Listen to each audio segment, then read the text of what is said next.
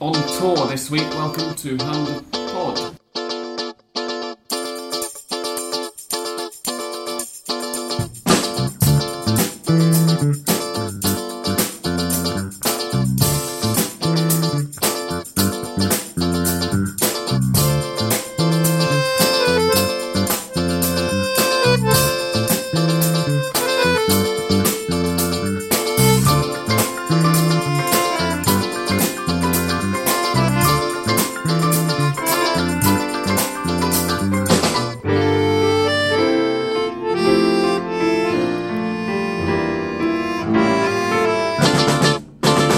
Ladies and gentlemen, boys and girls, welcome to Hand Pod episode 235. I'm Sam Kelly, and this week I've crossed to the other side of Parque Centenario to record in the living room of English Down. Hello and welcome. I'm pretty happy to be back on the pod. I think this is my first appearance of the season, so I hope I'm not too rusty. Yeah, Dan's been avoiding us. You've been avoiding me. I've coming put up with myself up every Tuesday, but deny that. We've decided to actually record on Tuesday this week, so we've deigned to record on a Tuesday. And we are also joined by Andres Bruckner. Hello. I think he was expecting us to be here, to come to his living room. That's why he was like, no, well, I can't. Well, no, I'm not available now. But tomorrow I can, and my living room is available. Well, okay. I do things on my own terms, you know. I'm a bit of a diva. Indeed. Let's go through the scores, shall we, from last weekend?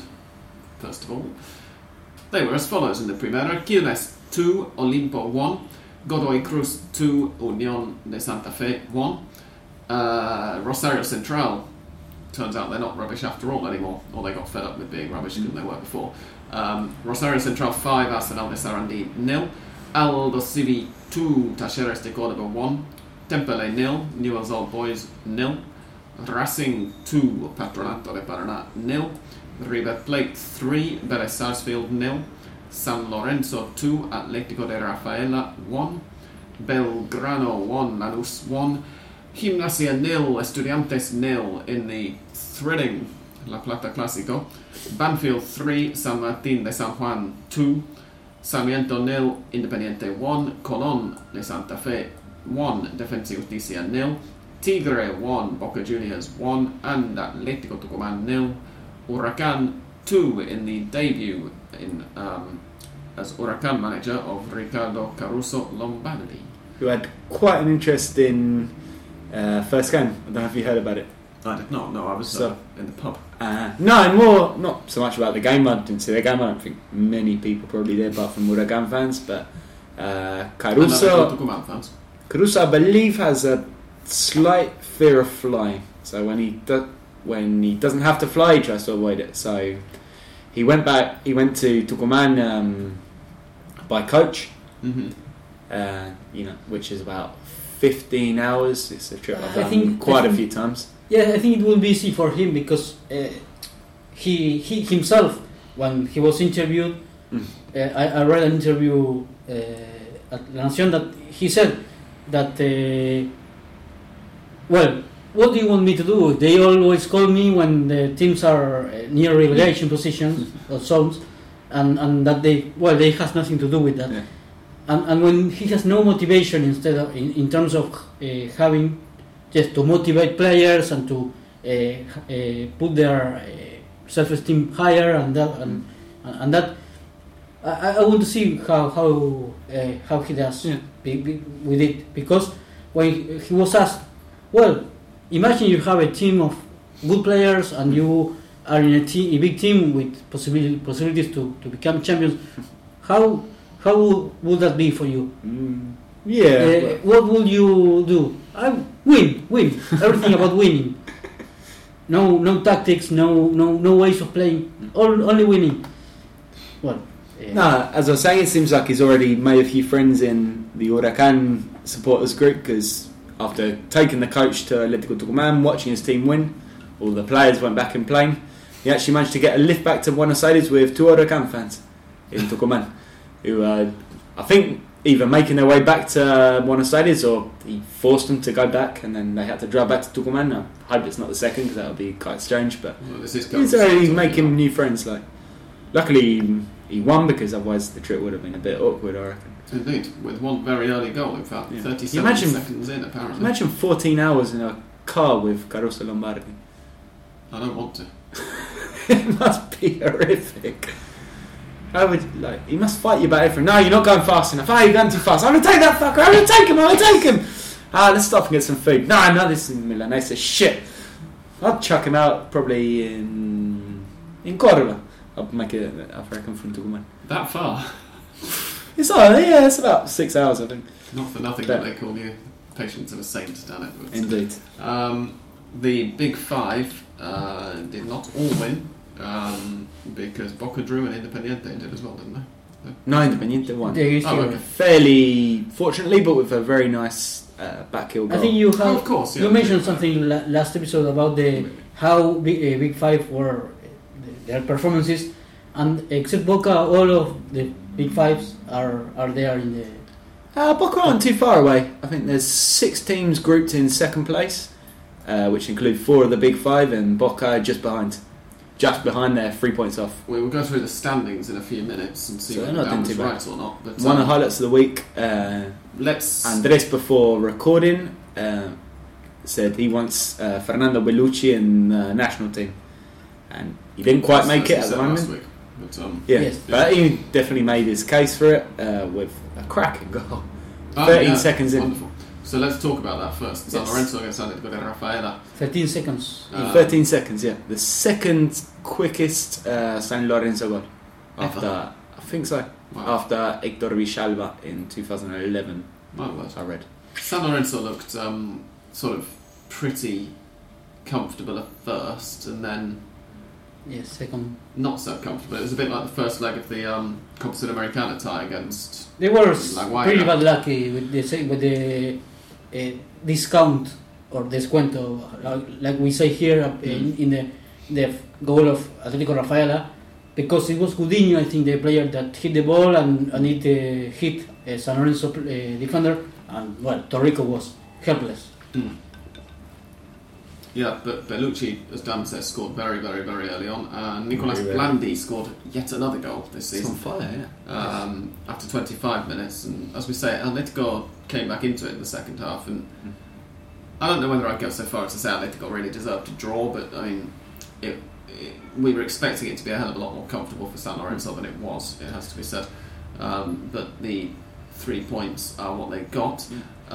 It's very common for teams to be rarely comfortable with a 2-0 victory and then to be a bit relaxed.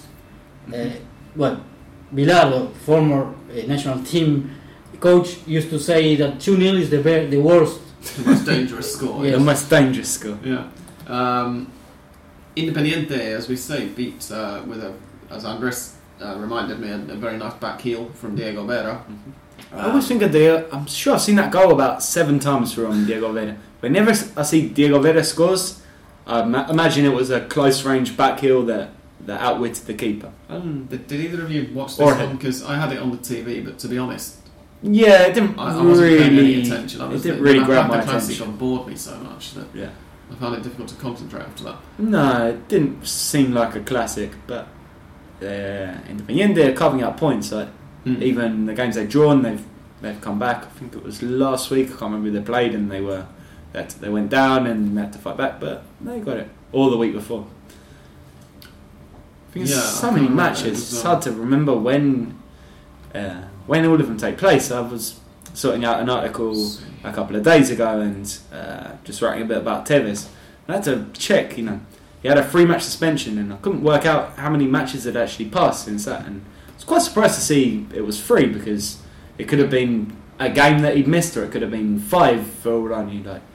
It's very hard to keep track of so many games. Independiente had to come back from 1-0 down at home to Tigre last There we week. go. So yeah, you're right about that, Dan. And they also did draw the previous weekend 1-1 away to Quilmes, but on that occasion Tigre were making a habit of they also looking came really, back from really 1-0. bad, but getting draws against top Big 5 teams. Yeah. So when you said a minute ago that you weren't sure whether it was 1 week ago or 2 weeks ago that Independiente had to come back from 1-0 down, it was both. So you were right on both occasions. Well, that's not that surprising. But yeah, Independiente unbeaten, 3 wins, 2 draws, looking very, very solid because those 2 goals were the only 2 that they have conceded so far this season. in the league anyway. Obviously, they conceded in the Copa Sudamericana. Oh no, they didn't, did they? Because they went No, on the Copa 2-0 draws, and They are the only 2 goals that they've conceded this season at all. And as we say, looking very functional, albeit perhaps not exciting enough to hold my interest for a couple of hours after watching the boredom that was the La Plata game, which we will get on to in a minute. Well, I think Cebolla Rodriguez actually got through a whole 90 minutes without getting injured on Sunday, which was pretty impressive. I think there is something about the way of thinking or feeling of supporters. 71 minutes and then he was subbed off for Martín Benítez, but you're right, he wasn't subbed off. But he didn't get injured. So carry on, Andres. Let's go Cebolla. No, that the elimination of Copa Sudamericana against Chapecoense. Chapecoense. That's the, no, but the way of pronunciation. I watched a video on Globo to research out of the second leg, and the Brazilians were pronouncing it Chapecoense. Chapecoense. So the elimination against Chapecoense in the penalty shootouts in Copa Sudamericana, it's still fresh, and of course the winning against Sarmiento as a away condition is like an aspirin for the headache, but the elimination means that they will have to wait now 25 rounds after until the tournament is finished to know whether they are champions or not. Whether when for Copa Sudamericana they already know that they won't win it. Mm-hmm. So it's difficult for I was of course on Twitter the time when Independiente missed all the penalties, and of course supporters were on fire, were all complaining about Sanchez Minho hitting shooting very badly a penalty, and like the military police who went in and kicked the shit out. So it's question of time, because of course they are hot now. They are like complaining.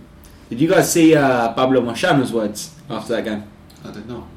Pablo Moyano is the son of Hugo Moyano, and I believe the vice president or one of the directors of Independiente, as Hugo is obviously the president. And he said Independiente deserve an automatic invite now for the Libertadores because they were treated so bad. Poor Pablo. Having talked about Independiente, we shall talk about the second biggest club in Avellaneda. Arsenal? Indeed. No, Racing. With apologies to Dan for what was obviously a joke. Who got a 2-0 win at home to Patronato. Dan, how does it feel to finally have managed to win a home match? Very good, very good. It was quite a decent game. I mean, so far this season, Racing have been playing pretty well on the road. We've got a 3-0 win against Vélez, although pretty much any team can beat Vélez 3-0 at the moment because they're absolutely dreadful. 2-0 in San Juan against San Martin, which was also a very good result. And these games were kind of typical Zielinski smash and grab wins. You know, you get your goal early, and then you sit back a bit, and then you hit them again on the counter, and then you got the match pretty much in your hands. Obviously, if you're playing at home, it's kind of a different expectation. You've got to be a bit more protagonists, as they say. You've got to push forward, you've got to control the ball, you've got to control the game, you've got to attack. And I thought on Saturday it was, Racing were very good the first 15 minutes. Then they sort of went off the boil a bit, and kind of this typical Racing thing of just starting to belt long balls into no man's land and not really do much. Obviously, Lisandro Lopez came up for us with a cracking scissor kick, which was reminiscent of the one he put in against Independiente, which we'll never forget. Yes. Then after that, it was all again everyone back for pretty much the whole game until the last 15 minutes, which was when Racing finally woke up again and thought, hey, if we're going to win this, we probably should get another goal, right? And then they straight forward and they got it through. Santiago Rosales, his first goal for the ex-Aldosivi Yeah. So overall, it was pretty decent. Like, there was a very, very good half hour and a pretty mediocre 60 minutes.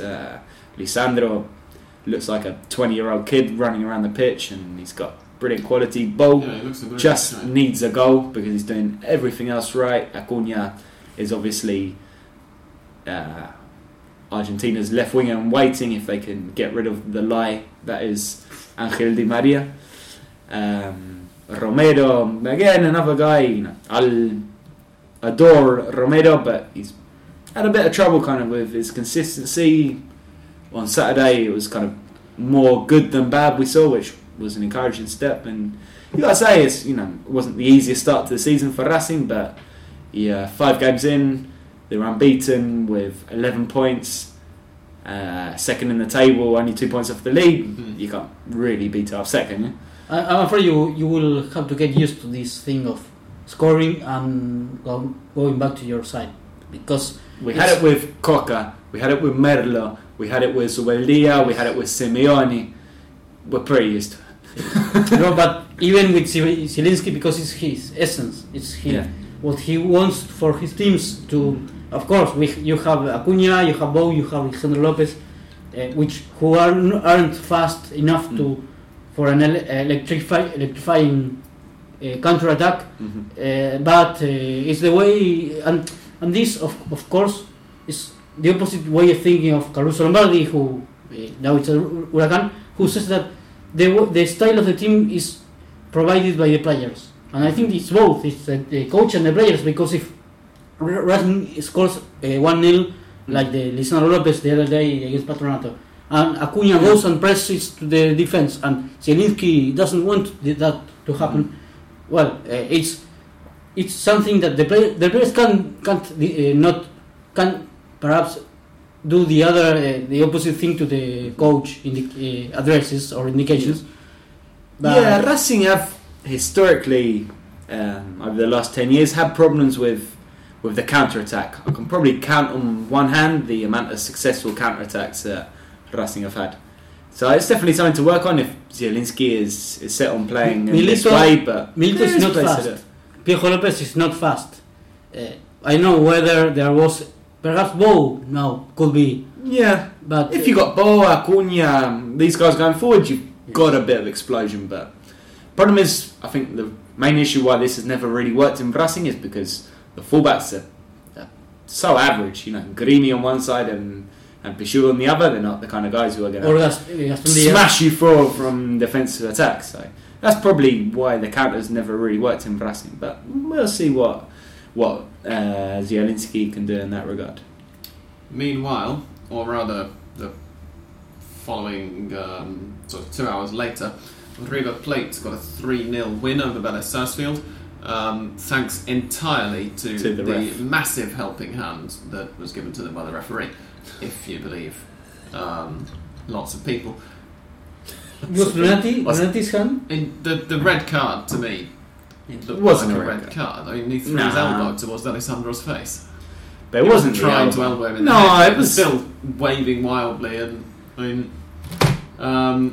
beyond that, I think the red card is debatable. You could say it's a red card. The penalty was ridiculous. I was surprised by how vehemently the red card got debated. That was the thing. And the penalty, I can't remember what it was given for. No, the retake of the penalty. No, but he was off the line. But that happens in every single penalty. But that's not a reason to. That's everybody else. That's all the other referees. The problem is not referees. The problem is the other referees that doesn't award the. Let's see if it happens in a Super Clásico. Tevez is taking a penalty. Sorry, I am on Batasha record. saves, comes off his line. Let's see if you think in the same way when it gets retaken. I am on record as saying this, regardless of who the teams are, with stuff like pulling in the box or retakes of penalties. The fact that one referee gives it and that that never normally gets given, that it's still in the rules. It should normally get. If you given. smoke in a place that is not smoking place and you aren't fined.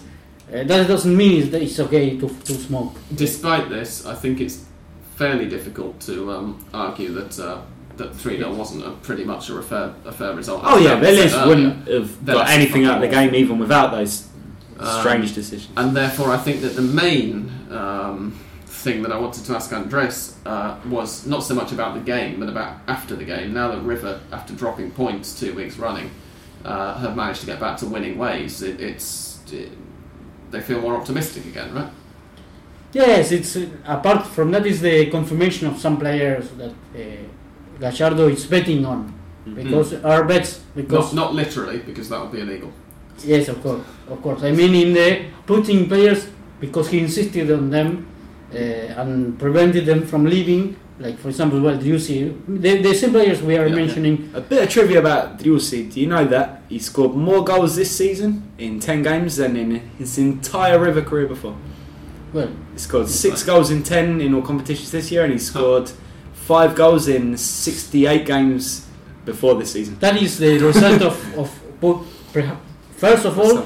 Apparently, he's been watching videos of Luis Suarez. Yes, he says that's the secret. He's been getting tips that is smoke from Luis. Okay, hopefully not too many videos of Luis. Yeah, I don't know if he's got to the biting ones yet. No, not the greatest hits, as it were. It's okay. Well, to imitate him, it's okay anyway. He's not middle of Luis Suarez, but he's a different player. Of course, he's more creative. Scored 6 goals in 10 games, comparing to 5 goals in the previous 70 games campaign. Means that it's the previous career. Yes, like in all his career.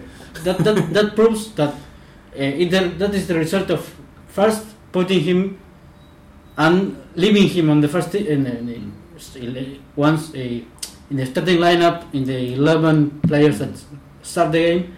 But apart from that, to putting him in the position he really plays well, because he has already been playing as a left midfielder when Alario and Mora were scoring all of the goals, and Gallardo was asked in a press conference whether Driussi will continue playing in that position, and he's not comfortable, and Gallardo re-asked, but ask him if he wants to stay in the team or to go to the subs bench, and there was no option for him, and now there is. He insisted, both Gallardo and him, at staying in the club, and now there are the results.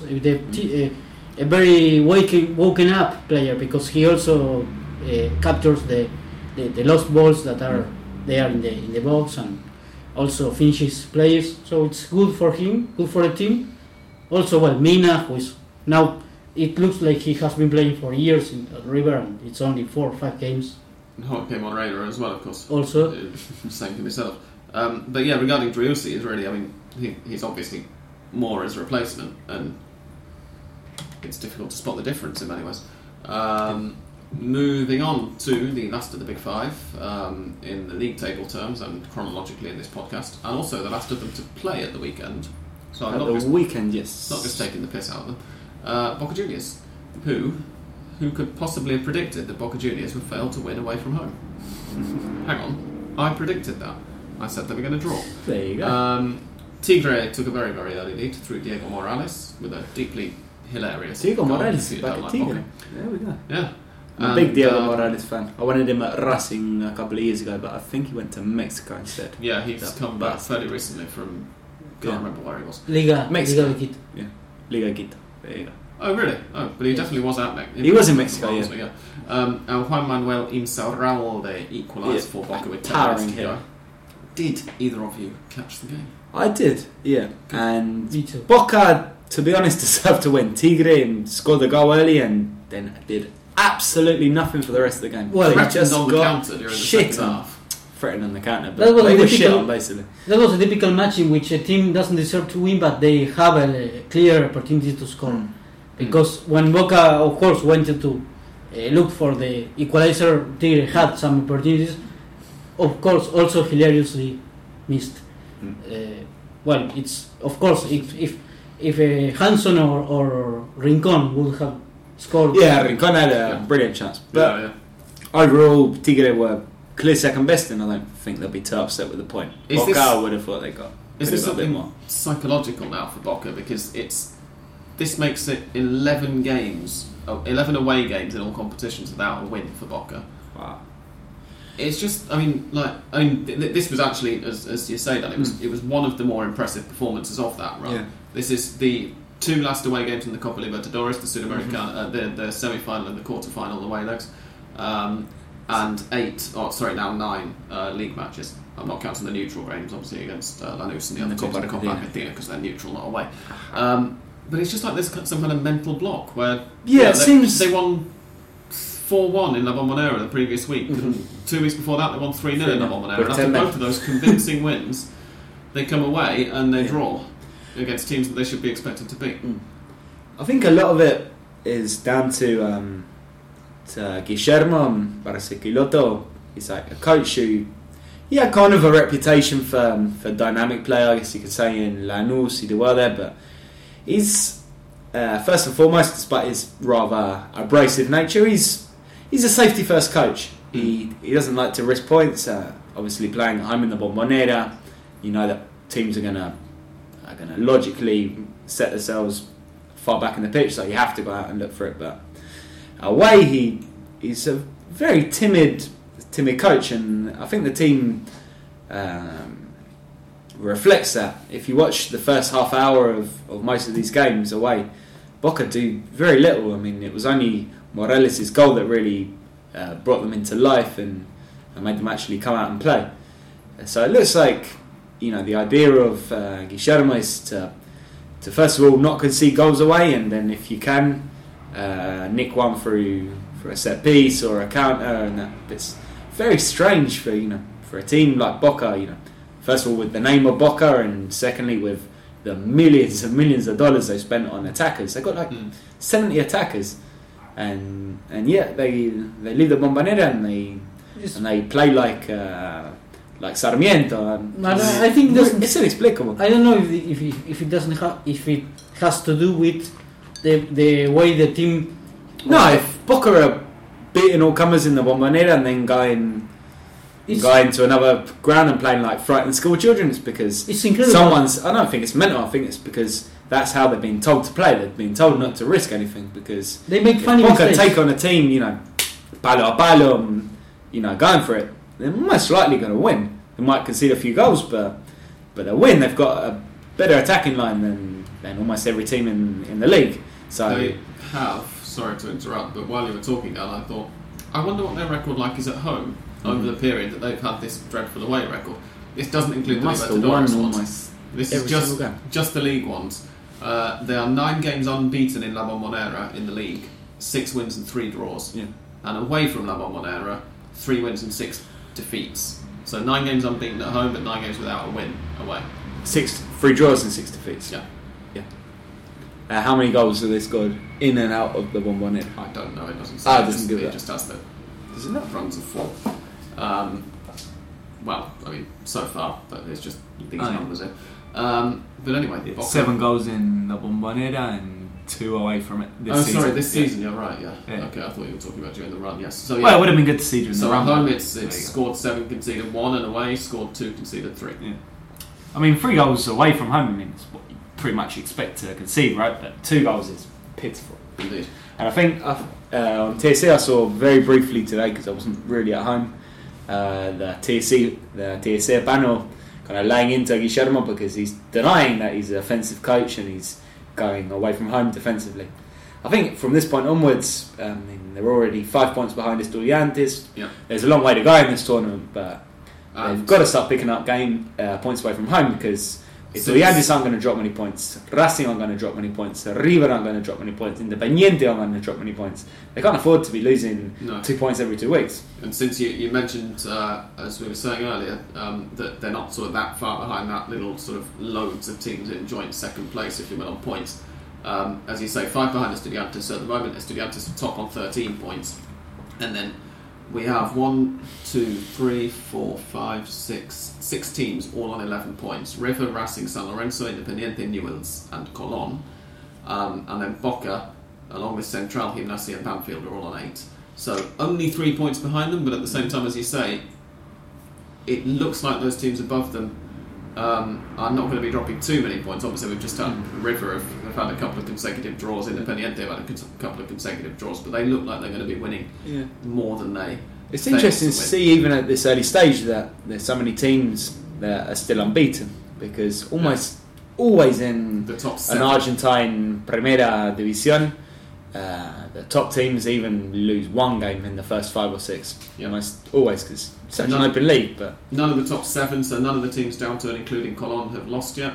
Colón and Estudiantes are still yet to concede, even, which is remarkable. And it's interesting to see Racing and River as I did look, because they've played almost exactly the same games. because River's opposition is always the team that The team Racing Racing played the played. previous week. Yeah. So they must have had pretty shite opposition up to now.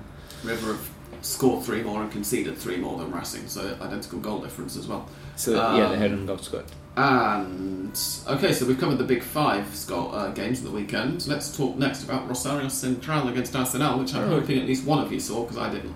I did not. 5-0. All I know about Central is that over the last few weeks they've been drawing 0-0, but I see Lo Celso come up on Twitter because he did something amazing. I think it was of course a win that makes them believe that they can, but it was against Arsenal, so it's to have a relatively calm, optimistic vision. I didn't bother watching it because it was at 2 o'clock on Saturday afternoon, and I've made a bit of a habit so far this season of sometimes sort of missing out the 2 o'clock games because there's a chance to go and enjoy a nice afternoon with my girlfriend before sitting down to work. And yeah, when I got in and sort of saw what the score was, I thought, one of the reasons I didn't feel too bad about missing it was because, well, Central have been rubbish so far this season, and they're playing Arsenal, so it's not going to be that good a game. So when I saw the scoreline, the first thing that struck me really was that it feels like, regardless of the fact that, as Andres says, Arsenal are not very good, it could just be a kind of win that injects some confidence into Central's play again, and it'll be interesting, therefore, now that obviously we have a 2-week gap before the next games because of the international break. It's going to be interesting to see how they come back, see how well they've been training in the 2-week interim, and what they can do to their next opponents, who are, should have brought that up before starting the sentence. Where are they on this list? Let's click on them, if I can find them. Bloody hell. Oh, this is ridiculous. What's that? I'm looking down a big list of all of Boca's opponents to try and find Central. And I can't see Central number 10. Thank you. Even I can see it from here, and I'm looking round the corner. Indeed. Central's next opponents are they're away to Estudiantes. So it'll be very interesting indeed to see how they react. And that brings us very neatly on to what Estudiantes did at the weekend, which was not very much. They didn't concede any goals. They still haven't conceded any at all season, as I mentioned, in the league, apart from the 2 that they conceded in the Sudamericana against Belgrano. They've kept clean sheets in all their other matches. And they drew 0-0 away to Gimnasia in a La Plata Clásico, in which really not very much happened. And I think that's all we can say. Yeah. We've But already it's mentioned still it passing carrying up. on very solid. And they felt comfortable with the draw because, Vivas, at the end of the match, when he said that, we haven't lost, we are still at the top of the league, so it's okay. When they have been beaten Gimnasia, I don't know if a lot of games in a row, but I don't know how many matches is Gimnasia that can beat Estudiantes. There are several matches, so the psychological compound there is also present. Indeed.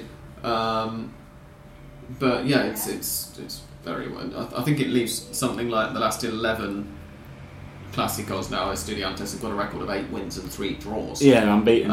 God knows how. But it just seems really weird. Like I said, there wasn't even a fight or anything. It didn't seem like a Clásico at all in any way. Neither team looked particularly interested in the second half.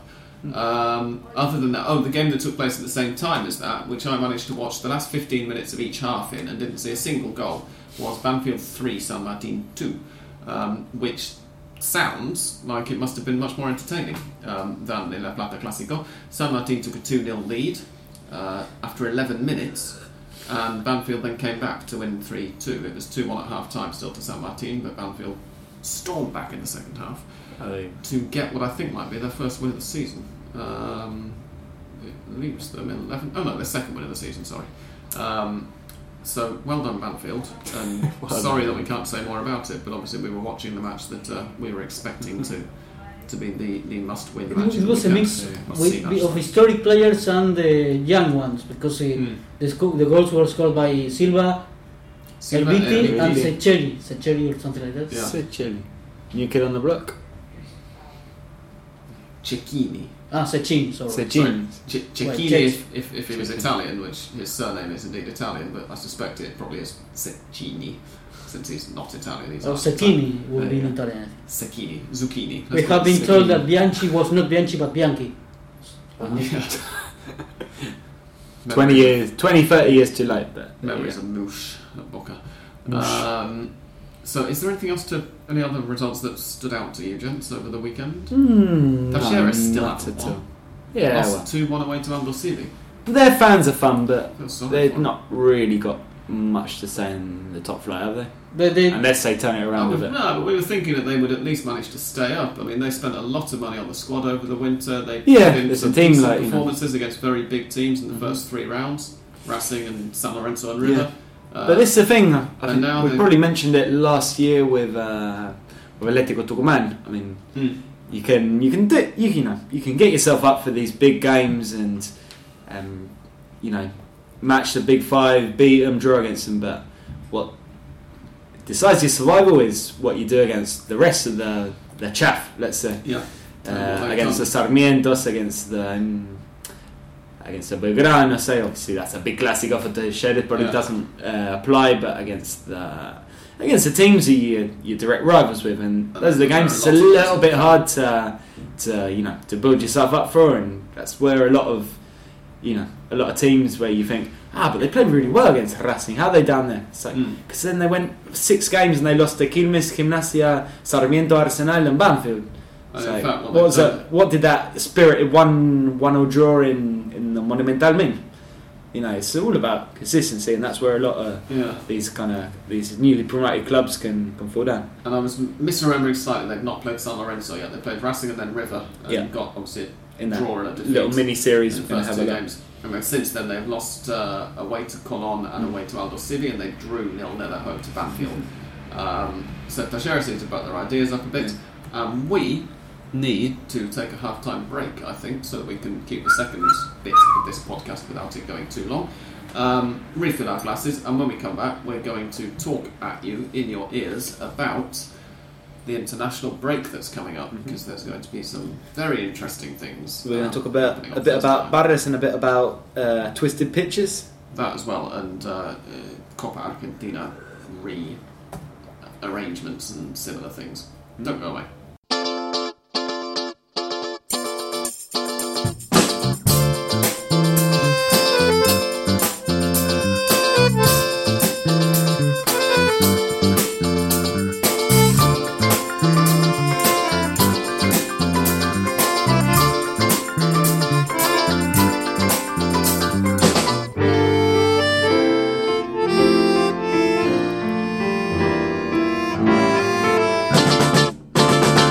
We shall begin the second half of Handlepod by talking about a very sad story in Argentine football, because this week or this year or sometime early next year or over the summer or something, a legend of the lower divisions is going to die in its own way.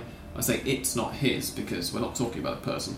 Thankfully, it would be weird to give such a definite date of death for a person. Right? Yes, precisely. Unless it was, I don't know, maybe he's going to Switzerland to finish himself. Yeah. But anyway, being sent to Switzerland for euthanasia is the stadium, or the pitch at least, of Liniers, who play in the Torneo Primera C. Why did I say that? Primera D. I D. think you'll find out. No, sí. D. La Nación C. say that it's La Nación say they're in the day.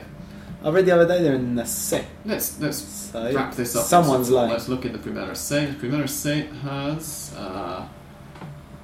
El Porvenir, it's La Ferrer and then Merlo. So no, they're not in the Primera C. Oh, there you go. Primera D, on the other hand, yeah, there they are. That's General La Madrid, that's Paraguayo. Where the bloody hell are they? This is embarrassing. Oh, come on. Liniers, there we are, Primera D. So they're in Which the D. is There we the go. Read the other day they're in the B C. Nacional BC, it's the fifth division of Argentine football, and they are famous for, basically if you look on Google Maps you'll find out why they're famous. They have a pitch which is not a pitch. No, it's not the traditional No. rectangle, it's a trapezium. The boring Sensible. rectangle, yeah. It's or indeed in any sense of the word. It's Picasso-esque, as I explained it the other day. Indeed, it is. One goal line is 66 metres and 7 centimetres long. The opposite goal line is 67 metres and 1 centimetre long. One touchline is 95 metres and 45 centimetres long, whilst the other is 94 metres and 87 centimetres long. And if those sound like small measurements when I read it out, as I say, go and look it up on Google Maps and you will see that it's actually very, very visible from above. It's quite remarkable. And it's also something that I suspect, because they have always maintained, as Dan was saying before we started recording, that in spite of not being a 90-degree rectangle, that it is within the laws of the game. And I looked this up before we started recording in order to confirm this, and can confirm that it's not at all within the laws of the game.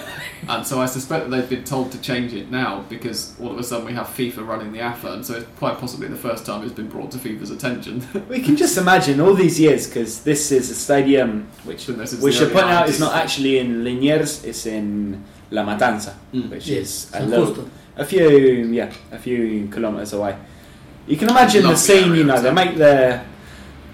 they build the new stadium. It's the architect was clearly pissed when he did it, because also, or he wanted to get the fuck out as quickly as he could because he was in La Matanza and he thought, what this is very possible as well. And you can imagine, how long has Google Earth been around? 2000, let's say 10 years. 8, 2007. Yeah. So you can imagine, it wasn't exactly hard for him to find out. Like, these pictures of the Liniers Stadium have been going around the internet for years. Kind of just this second, the AFA realised, maybe an intern came along. They had they tweeted something about the Liniers Stadium, and one of the big wigs saw it. It's like, hold on, this stadium isn't right. What's going on? AFA got onto the internet just this year. But the hilarious thing about this is that they knew this because they have been playing there for 30 years, almost 30 years, and they were, yes, we wanted to make these corrections and modify the dimensions. But there's always been something else, other AFA maintenance things we had to sort out. It was the hidden or subterranean stadium. It was there, but I think that this is because they wanted the attention of media, and they did it because now all of the listeners from all of the world know that there is a team called Liniers, and that has a stadium that is crooked, and they have to, and they are doing the modifications. Yeah, they're already carrying out the works. I've seen pictures of the works. So they're doing something. I don't know how much work could you do. I mean, it's either demolish the whole stadium or just try and. The thing is, I don't try and blag it by repainting the lines and seeing what's going. I can't see why you need to reconstruct. I mean, I would guess. No, but they are remodelling the stadium. Within the area of the pitch, you'd be able to get a pitch that's at least the minimum of FIFA's sort of regulation size. So yeah, I don't think there's any need as such to remodel. Obviously, after a while, you'll want to, because you want to move the stands a bit closer to the pitch, so you don't have massive uneven gaps. But I mean, just in terms of getting a match played, it would be as simple as redrawing the lines, I would have thought. But you would have thought. What do I know? It seems not. They have to do some modifications, because I'm guessing the benches are already on the touch lines and all that. There are pictures or on the Twitter Liniers Twitter account showing the tracks working, that they are like putting some like dirt or something like that. It's a great shame. Anyway, but they will be back. They're going to stay in that stadium. They just got to do a little bit of work to de-crookify it. Indeed. In other news, there are some matches coming up. This is obviously much less important, but we should probably talk about it anyway. Argentina are playing a couple of World Cup qualifiers. They are away to Peru and this is Argentine time, kick-off from 11:15 at night on Thursday, so I suspect that those of you who are listening to this from the UK won't be staying up for it, because it's 3:15 in the morning that it kicks off.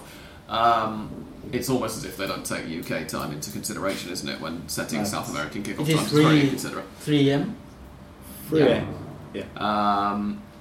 And then on Tuesday next week, they're at home to Paraguay in Cordoba at a time that we don't know yet, or rather I don't know yet because I've not looked it up. It doesn't really matter. The point is that by the time we next record, both of these matches would have been played, because we're not recording on Tuesday next week, Dan. Sorry. They don't have Lionel Messi. They do have Paulo Dybala, because of course he's back after being suspended for the Venezuela game, having picked up a red card during the Uruguay game last time out. They don't have Lucas Billa No, they don't. And who's the other guy? Augusto Fernandes. and Thank Augusto you. Fernandes, who they won't have for a long time now, unfortunately, because he snapped his cruciate ligaments.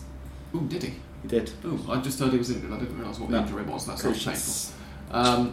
The starting 11 for the Peru match looks like it's going to be a 4-2-3-1, just as it was against Uruguay and against Venezuela.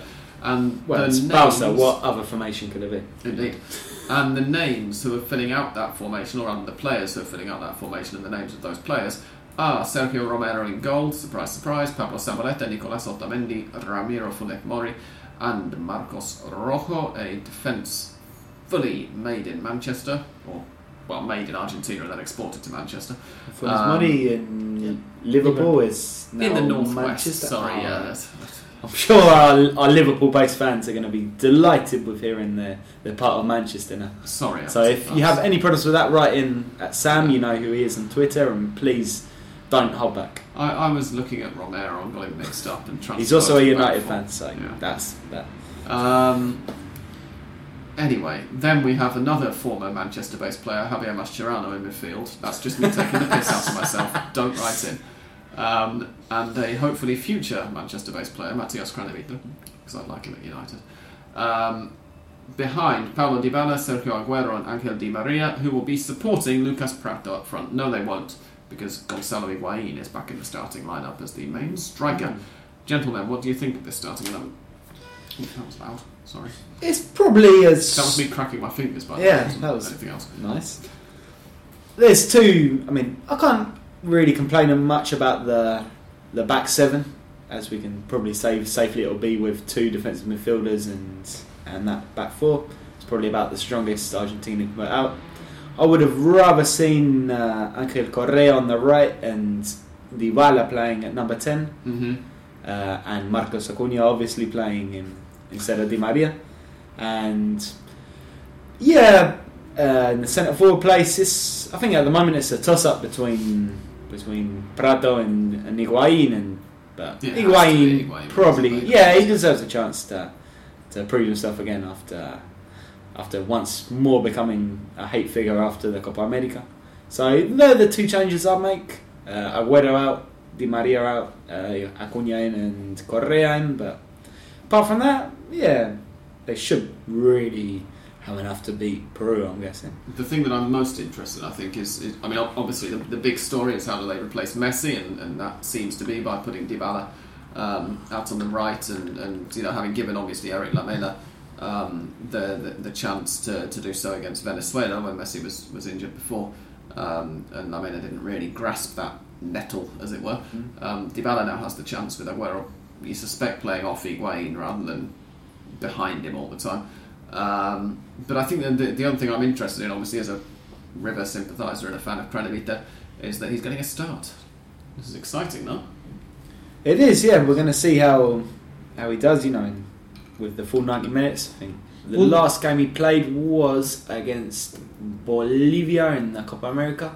The last game he played for Argentina. For Argentina, obviously, yeah. Will there be better? And he did well. He played really well there, obviously, again alongside Ever Banega, who's a bit more of a dynamic influence, let's say, than Mascherano on the field. I would rather see Banega and Craneviter as the double five. Yes, more natural selection will be Banega. Well, Pizarro also, but we know that when a player is called up first time, he won't be in. No, he comes in to learn the But ropes and see what's going on. In terms of the way of play, along Craneviter or Mascherano will be ideal, more Banega or Pizarro for the characteristics of playing. Yeah. No, Bausa's never gonna Yes, of course. abandon the double five. And the weight, safe to say. away condition also. Yeah. I would have also liked to see perhaps Emmanuel Mas have a chance at left back. I don't know if he must be in the squad, right? Yeah, he played against Venezuela. Yeah. didn't he? We still don't know why Yeah, Mercado is not because there. Rojo, I think, was Did he injured or play- suspended yeah, or something he like played that. against Uruguay and Yeah. Venezuela, of course he did. Yeah, you know, a bit more of an of an attacking option out left because Di Maria, we know, just sort of plays his own game. But perhaps we'll get surprised. I know the few times Di Maria has played without Messi, he's actually done pretty well. The Venezuela game apart, so we'll see if he can actually step up because he's not been playing particularly well for PSG this season, and he's got Acuna bearing down his neck, really pushing him along. So maybe he'll feel that pressure and put in the performance of a lifetime now. That's assuming he has a clue who Acuna is, of course, and that he pays any attention of what's going around him, which precisely, judging on how he plays, is debatable. Andres, you were saying something as well? No, I agree with him and with things about the team. I guess Paraguay will be perhaps, yes, in that case more Vanega instead of Tranviter there in the midfield to give more dynamics in the midfield. But then, the same question of all the times in terms of the strikers, that Agüero have been scoring a lot of goals for Manchester City, and Higuaín has started scoring goals in Juventus after starting with San Carlos that shouldn't have been there. And when he wears national team, it's different. So we will see. The thing that I am going to be interested to see is just how well the team perform, because we talk about this every time that Messi is injured or suspended or whatever, isn't playing for Argentina for whatever reason is. They have to learn to play without him and blah blah blah.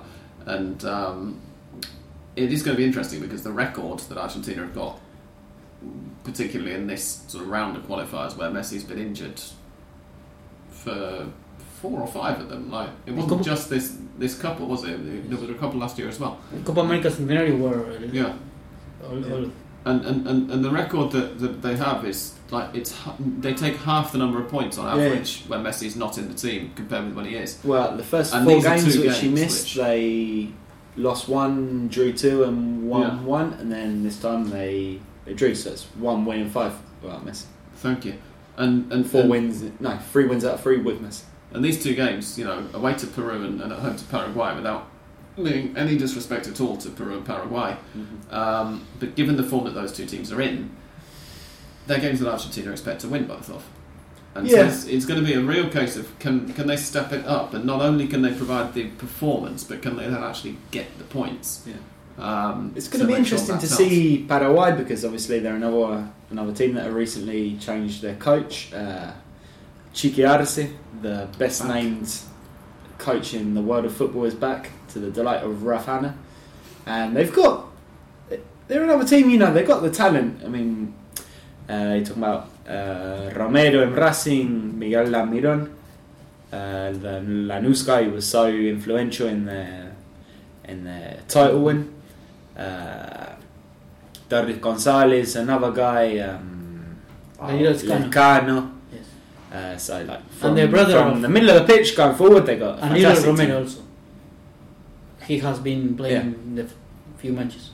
Yeah, so they got all the talent to do well. It just depends if all this, the eternal question with Paraguay, can they do it in a team not coached by Martino? Yes, it is also difficult. Now they haven't been able to. Also difficult to replace Santa Cruz, Aedo Valdez.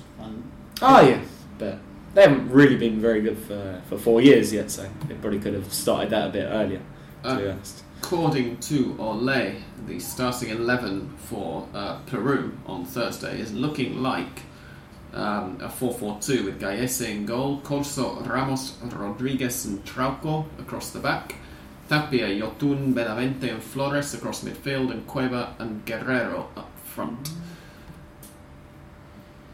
So no Farfan, no... Who's the guy who played for Newell's? Advíncula. Well remembered. I'd forgotten that, yeah. So I remember, I think in the last qualifying phase, they gave Argentina a few problems out wide with those 2 guys. They really did push them back. Was it the last one, or there was one game where they played Peru and they were pretty lucky? Yeah, it must have been the last qualifying phase. It's Guerrero and 10 more. Yeah.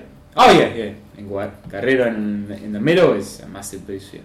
So I think without so much of a wide threat, they're going to just have to play smart and try and kind of contain Argentina.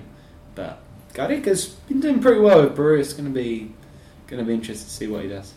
I've just gone to Google News for Jefferson Farfan to see whether there are any to see whether there are any updates on him, and they're all about his love life.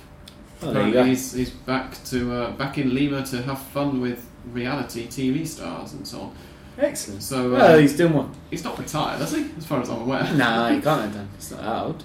If Guerrero's still going, Farfan must play for Al Jazeera in the United Arab Emirates, apparently. So well, there we go. But yeah, he's not going to be. Well, it doesn't look like he's going to be starting, according to Ole, on Thursday night. But obviously, that game is not for another 48 plus 50 hours. So he might still do so. I'm assuming he's in the squad. Actually, if he's in Lima having fun with reality TV stars, then maybe he's not in the squad. Well, close to the squad anyway. At the moment, the South American World Cup standings are Uruguay top with 16 points, Brazil and Argentina second and third, both with 15, Colombia fourth with 13 points, and Ecuador fifth with 13 points. That's the playoff spot, of course, Ecuador. Paraguay have 12 points, Chile have 11, Bolivia have 7, as do Peru, and Venezuela are bottom with 2 points. I think 1 year ago, that table will be with Chile instead of Brazil. Yeah. Perhaps the positions twisted. Yeah. The other fixtures coming up on Thursday are Ecuador v Chile, which could be fun. It must win game. Being in Chile. Quito obviously makes it interesting, and Chile's backs against the wall situation. Uruguay against Venezuela, which you would expect to be a fairly comfortable Uruguay win. Paraguay versus Colombia, which I think there's a bit of intrigue solely because Paraguay are the home team. If it was Colombia at home to Paraguay, then you'd be probably expecting a big Colombia win. Brazil at home to Bolivia, which is going to be every bit as one-sided as it sounds historically, I suspect. Especially now Brazil have got fun to watch again, or at least not quite as awful to watch as they were. But there is a problem with Neymar and the CBF. He has made some kind of trial, I know that he was annoyed because of something, and he's always annoyed because of something that happens in Brazil. Yeah, but this is serious. It's something that has to do with the money, and he will law with the law or something like that. This is the trial that's opened again in Barcelona. Yeah, it's not got anything to do with the CBF. It's a tax thing about his transfer and all that, and the case has been reopened. It shouldn't really affect him too much, I don't think. His mood going into the international game. Sorry, I'm not going silent for no reason. I'm just I was googling Neymar and CBF to see whether there was anything on here. No, it's a case in Barcelona tax courts. No, I realised that. Yeah. I was just wondering whether there was anything else to add, but no, it doesn't look like there is. No? Okay. Apparently, TJ is. But he has had run-ins the before pressure with the Brazilian reporters, the Brazilian media, because he thinks that they overzealously cover his nocturnal activities. He was constantly criticized because of the nightlife. Yeah. And then he turned around and won the Olympics and just told them all to fuck off, basically. And then the other fixtures, obviously Peru, Argentina, as we've mentioned already, and then the other fixtures next Tuesday are Bolivia at home to Ecuador in the high altitude derby, Colombia versus Uruguay, which will be very interesting if both of those teams can keep up the form they've shown so far. Argentina at home, as we said, to Paraguay in the Estadio Mario Alberto Kempes. Chile at home to Peru. Could be a battle. Derby. I mean, that could be.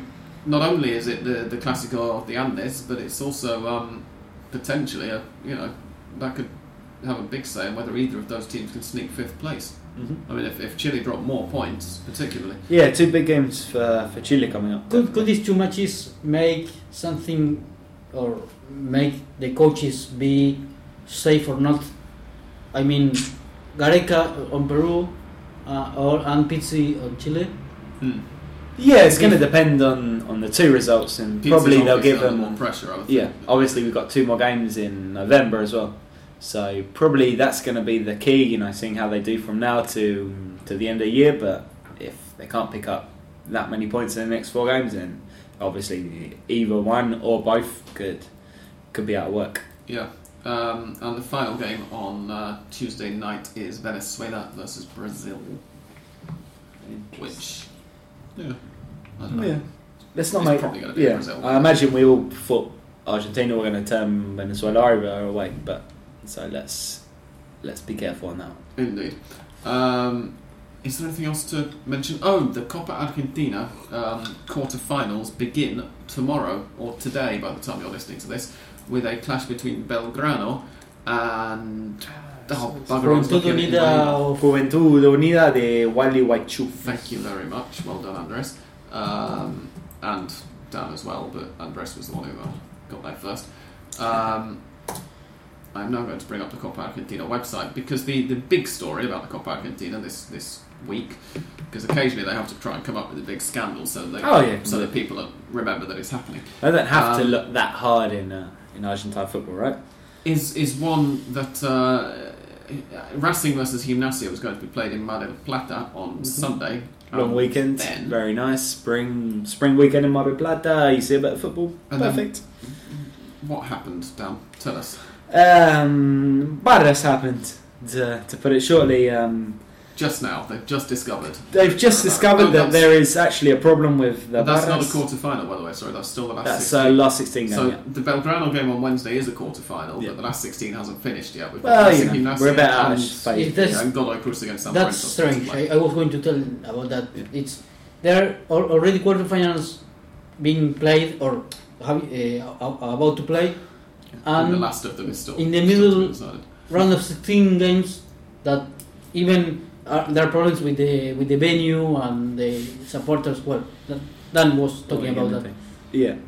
So for pretty much all the time I've been in Argentina and going to Racing games, the two are pretty much synonymous.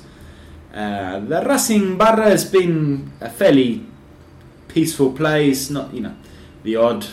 Apart from the bloke who turned up dead in the swimming pool. Apart from the bloke who turned up dead in the swimming pool, yeah. But that was, I think I was explaining to you in the lift, that was kind of an extra football thing, which obviously does not make it right or good or not deplorable in any way, but wasn't kind of related to the Barra. It was kind of more of a crime of passion, possibly. I'm not going to say anymore. Could you cut that, please?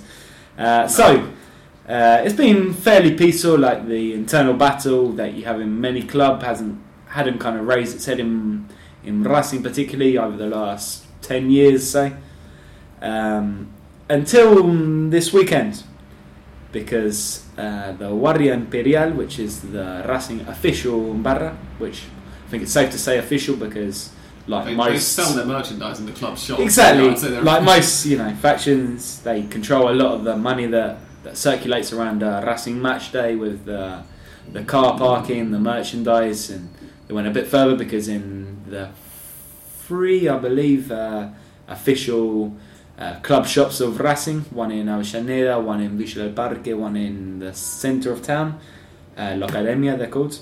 They sell their official Guardia Imperial shirts and jumpers and all that kind of stuff. So, what's happened now?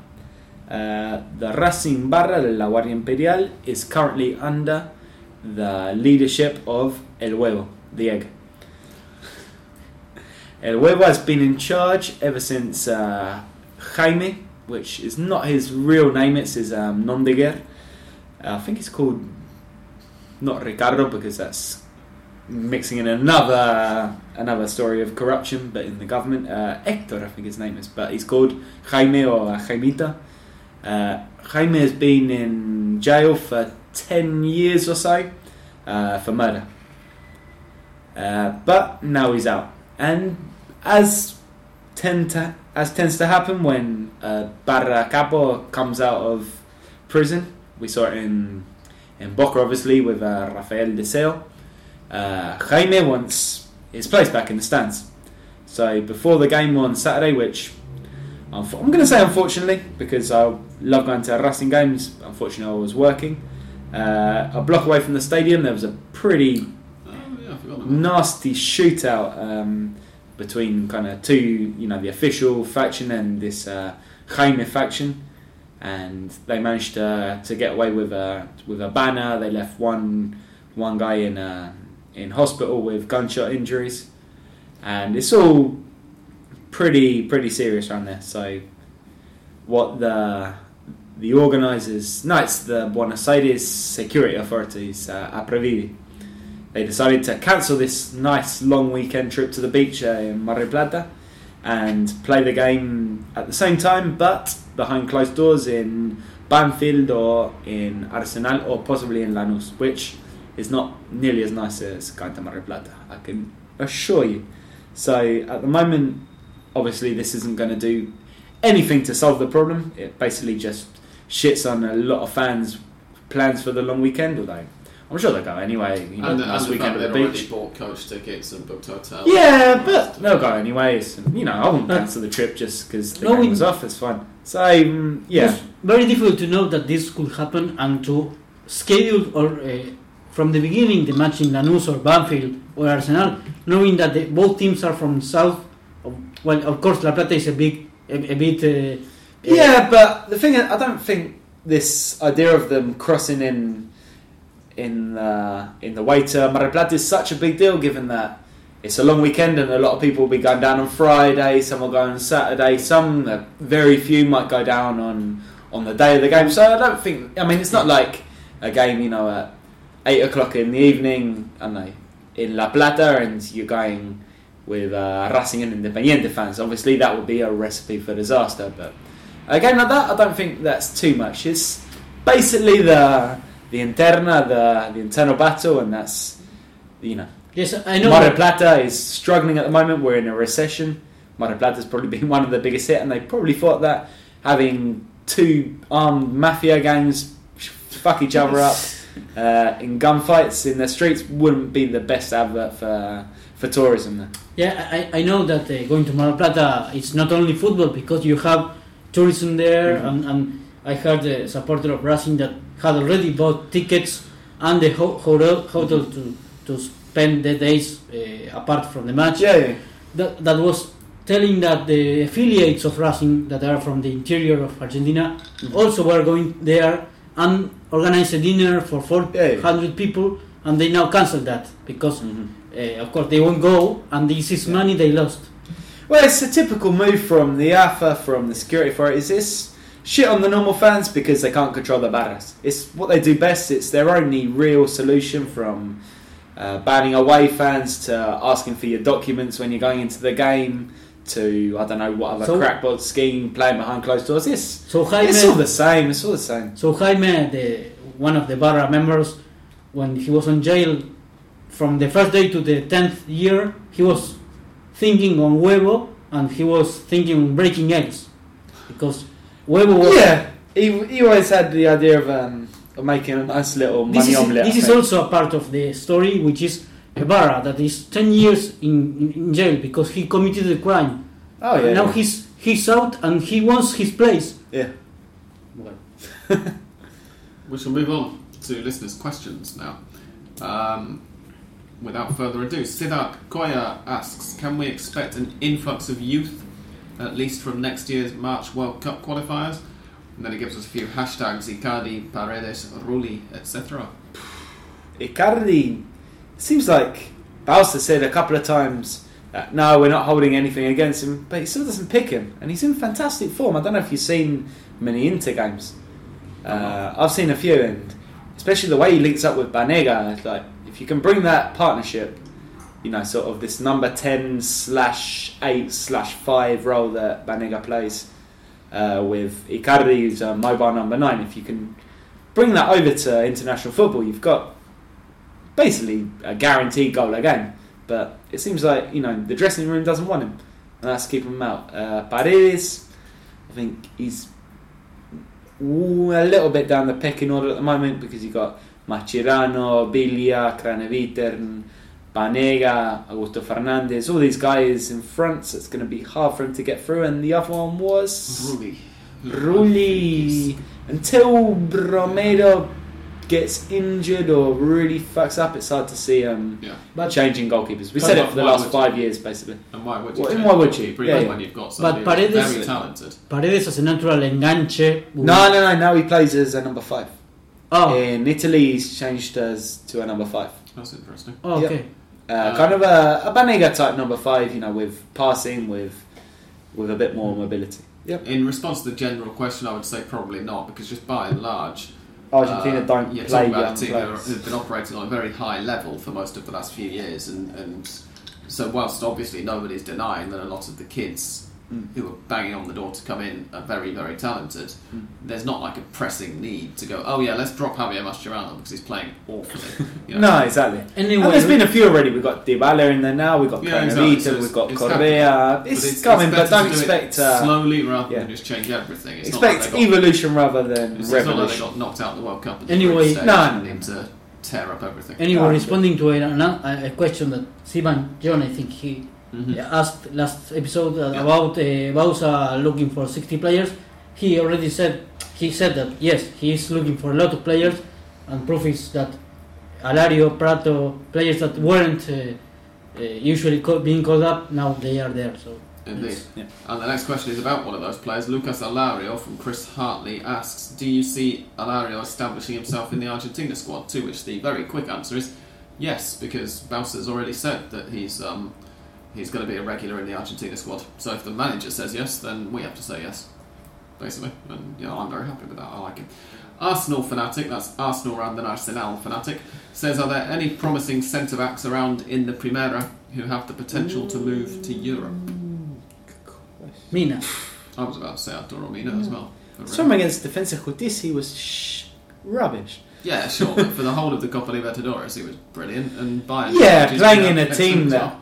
put defence first. I mean, I've got my doubts about Mina. I don't think he's going to do that well in River. I Answer the think question, by though. this time next year, we won't even be mentioning I think Mina you're wrong, in but let's River. try and answer the question. Any promising centre-backs in the Primera with the potential to move to Europe? Andres has got his hand up while you're thinking. Go. I will put an eye on another not Argentinian centre back, but who is playing in Argentina, who is Carlos Rodriguez from Olimpo. He's 26 years old. He's from Uruguay. Mm-hmm. He has he became champion with Juventud Las Piedras. No, Plaza Colonia. I don't remember. Plaza Colonia. Plaza Colonia, the Uruguayan team, and he made all of his career there in Uruguay, Rampla Juniors, Plaza Colonia. Now at Olimpo, he scored the goal the other day. He looks strong, and I see him. I don't know whether he will finally go to Europe, but it's with 26 years. He's not old enough to end his career still. So I think he could be one to watch, and he has been doing good for Grande T, the game that. Fantasy football. Yes, of isn't it? Yeah.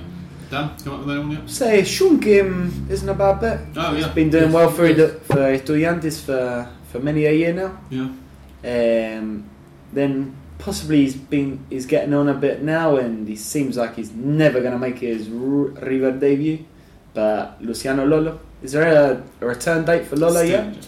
Still injured. Yeah. Shame. But yeah, Lolo otherwise, talent-wise, is obviously another definitely up shout if he gets into the River team ahead of Mina, who's obviously Of course he's amazing. going to get into the River team ahead of Mina. It's like saying Arsenal no, fanatic. Otamendi's not going to get into the Argentina team ahead of De Michelis. Like, Arsenal fanatic Come follows up with, by the way, Balanta was very average against Arsenal last week. He was often out of position and should have given a penalty away. To which I'm just going to comment that it doesn't entirely surprise me. I mean, his form fell off a cliff after that injury he picked up. What was it, year and a half who's ago? Balanta playing for now? Basel. Based on Switzerland. Basil, however That's how you it. pronounce it. There we go. Tariq Al Haidar asks, why on earth does Bausa imagine that Banega is a number 10? Well, he doesn't do any more, but it was one experiment against Venezuela, basically. And he And played that was very well at disappointing. number 10 for Sevilla Did he? all last year. Yeah, he No, played. would you say it was a number 10 for Sevilla? I mean, what He is was a a little further back than that, really. what is a number 10 these days? Well, Like, except in Argentine terms, it's somebody who plays further well, forward than Banega. yeah, isn't in it? classic Argentine terms. But I mean, what does a number 10 mean? We know that Bausa's not going to play with a classic number 10 or It's a Riquelme. second striker / playmaker, and Banega I would not say was playing as didn't see an awful lot of Sevilla. No, I second did. striker's more a Not 7 that far. in modern football, no?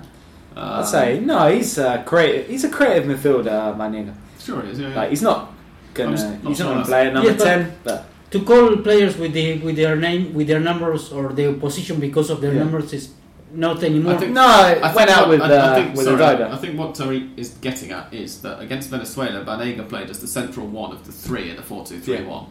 Which, To be fair, we all said the before team the played game, crap seemed there. like it was pushing him a little bit further forward than he was used Mm-hmm. to playing. Why does Barca imagine that he is that? Well, he's apparently not going to be playing there against. No, but he West has Oxford, done it, Brody is injured. and he can. But that was a pretty shoddy all-round team performance Yeah. by Argentina. Arsenal Fanatic is back and asks, what are the expectations for Nelson Vivas and Estudiantes this season? Impressive I start. don't know what the expectations were, but they're definitely exceeding them at the Expectations moment. now are going to be a title challenge. Oh yeah, definitely. And more importantly, he says, what's the likelihood of Vivas punching another fan? Well, If they keep before he winning, did it the first time. low, but before yeah, we did we'll it see the if- first time round, we would have said it would never happen. Yeah. It did. So what do we know? these things happen. Like we won't rule them out. We have the usual catarata of questions. That's a Spanish word meaning cataract or waterfall. From Darren Paul. And for once, because Dan's here, he can actually answer them all. Darren first of all asks, what is everyone's favourite Luciano Awed moment? To which me and Andres probably don't have an answer, but I'm sure Dan I don't does. have a favourite Awed moment. I told Darren this the other day. Anyway, the great. I mean, it's not my favourite. It's the greatest Awed moment of all time. Even better than his first professional goal after about 150 games was in a Racing Vélez game, Vélez Stadium, 0-0, 90 minutes. Awed grabs the ball, screens himself away from the Vélez defence, back heel through to Vieta. Vieta knocks it in, 1-0, and game over. That is the quintessential Awed moment. Darren says that his favourite moment was when he his first touch where he collected the ball and turned his man all in one go. Oh, there you go. Darren also asks, will we see some second division stuff this weekend so I can write about it for Golazo Argentino, which is Peter's blog? To which the answer is yes, we will apparently. Yeah, It's scheduled again. you need to get Gustavo on because Atlanta are going great guns. We do. But he never replies to the emails, so we can't do it at the moment. Darren's next question was Nico Sanchez the real power in the partnership with Lolo in the title here because he's been outstanding again this season. Behave, Darren. Okay. Lolo was the best defender in Argentina in that time, and Sanchez didn't even play in the 2014 title. Well- Jonathan Cabral played. I regret that there aren't any San Lorenzo fans like Darren Paul asking questions because I think the similar way that Dan and all of Racing fans feel for Awel, San Lorenzo fans feel for example, Mercier. Mm. It's similar position. They are in the team long time ago. Yeah, possibly Mercier's a bit more of a hard worker and Awed's a little bit more technical, but it's that kind of player, yeah. Like. Darren has two more questions. First of all, he asks me how my Football Manager career is going for some reason, which is an actual question. This isn't an excuse to talk about it. The answer to which is that I've not really played very much recently because I've developed a crippling addiction to chess this year. So my Football Manager career has been on the back burner for a while. And the second question, which is again more Argentine football related at last, is who is the best side outside of your own to watch in Argentina right now? He says for Darren, it's Ferro. 4-4-2 with lots of pace and crosses. He's been watching Ferro. He's been watching a lot of lower division football to write about it for Peter, as we said. Oh, there you go. For me, apart from River, I would go with. I mean, you would expect to be saying Lanús or Central right now, but they've both been pretty ordinary so far. Obviously, Central up until last weekend. So I'm going to nominate. Again, ignoring the weekend just gone, I'm going to say Estudiantes. Just very, very well balanced. Not necessarily the most beautiful football or anything, but there's something nice about just watching a team at this, especially in a league like this, where consistency and taking things seriously seems to be so in such rare supply. There's something really nice to see a team who just get down onto it and just metronomically hoover up points. Gents, your nominations? Been quite enjoying watching Newell's so far this season. Mhm. At least they've been better than they were last year, which was It's a dreadful. very low bar to climb, but as it is, they're actually Yeah. quite good as well. Either that or River. I've had The 3-0 against Defensa Justicia was a shakalaka, and against Vélez as well, they played pretty well. Apart from the fact that the game was handed to them on a silver platter.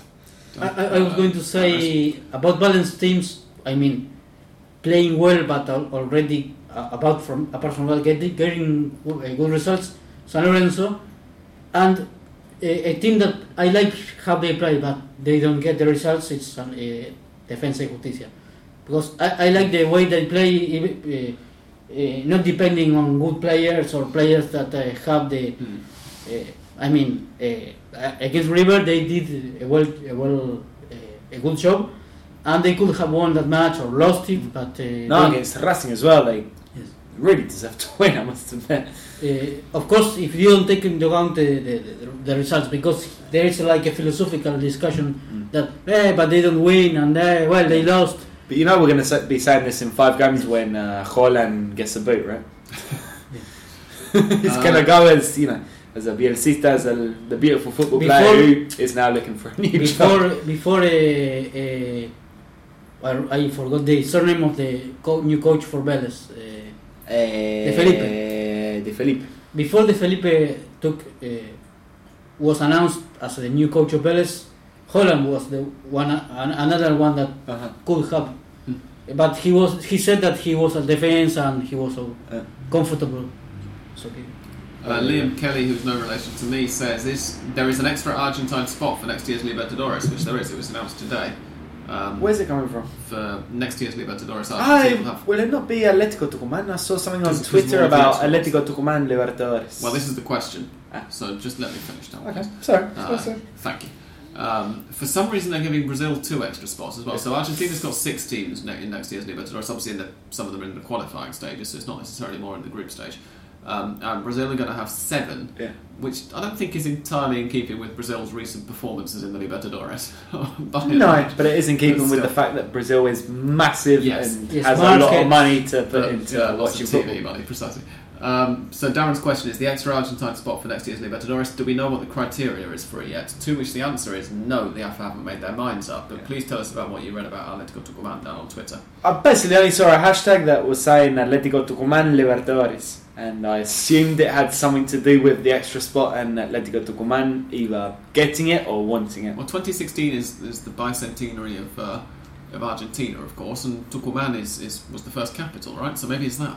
Maybe they want to... No, first capital, no. It was where the Congress... the Congreso de Tucumán. The Congress was something, bit of Argentine history there for you, gents and ladies. Chris Hartley... they're just replying to something from Tony saying that Hamlet Pod is a great listen. Thank you very much, Chris.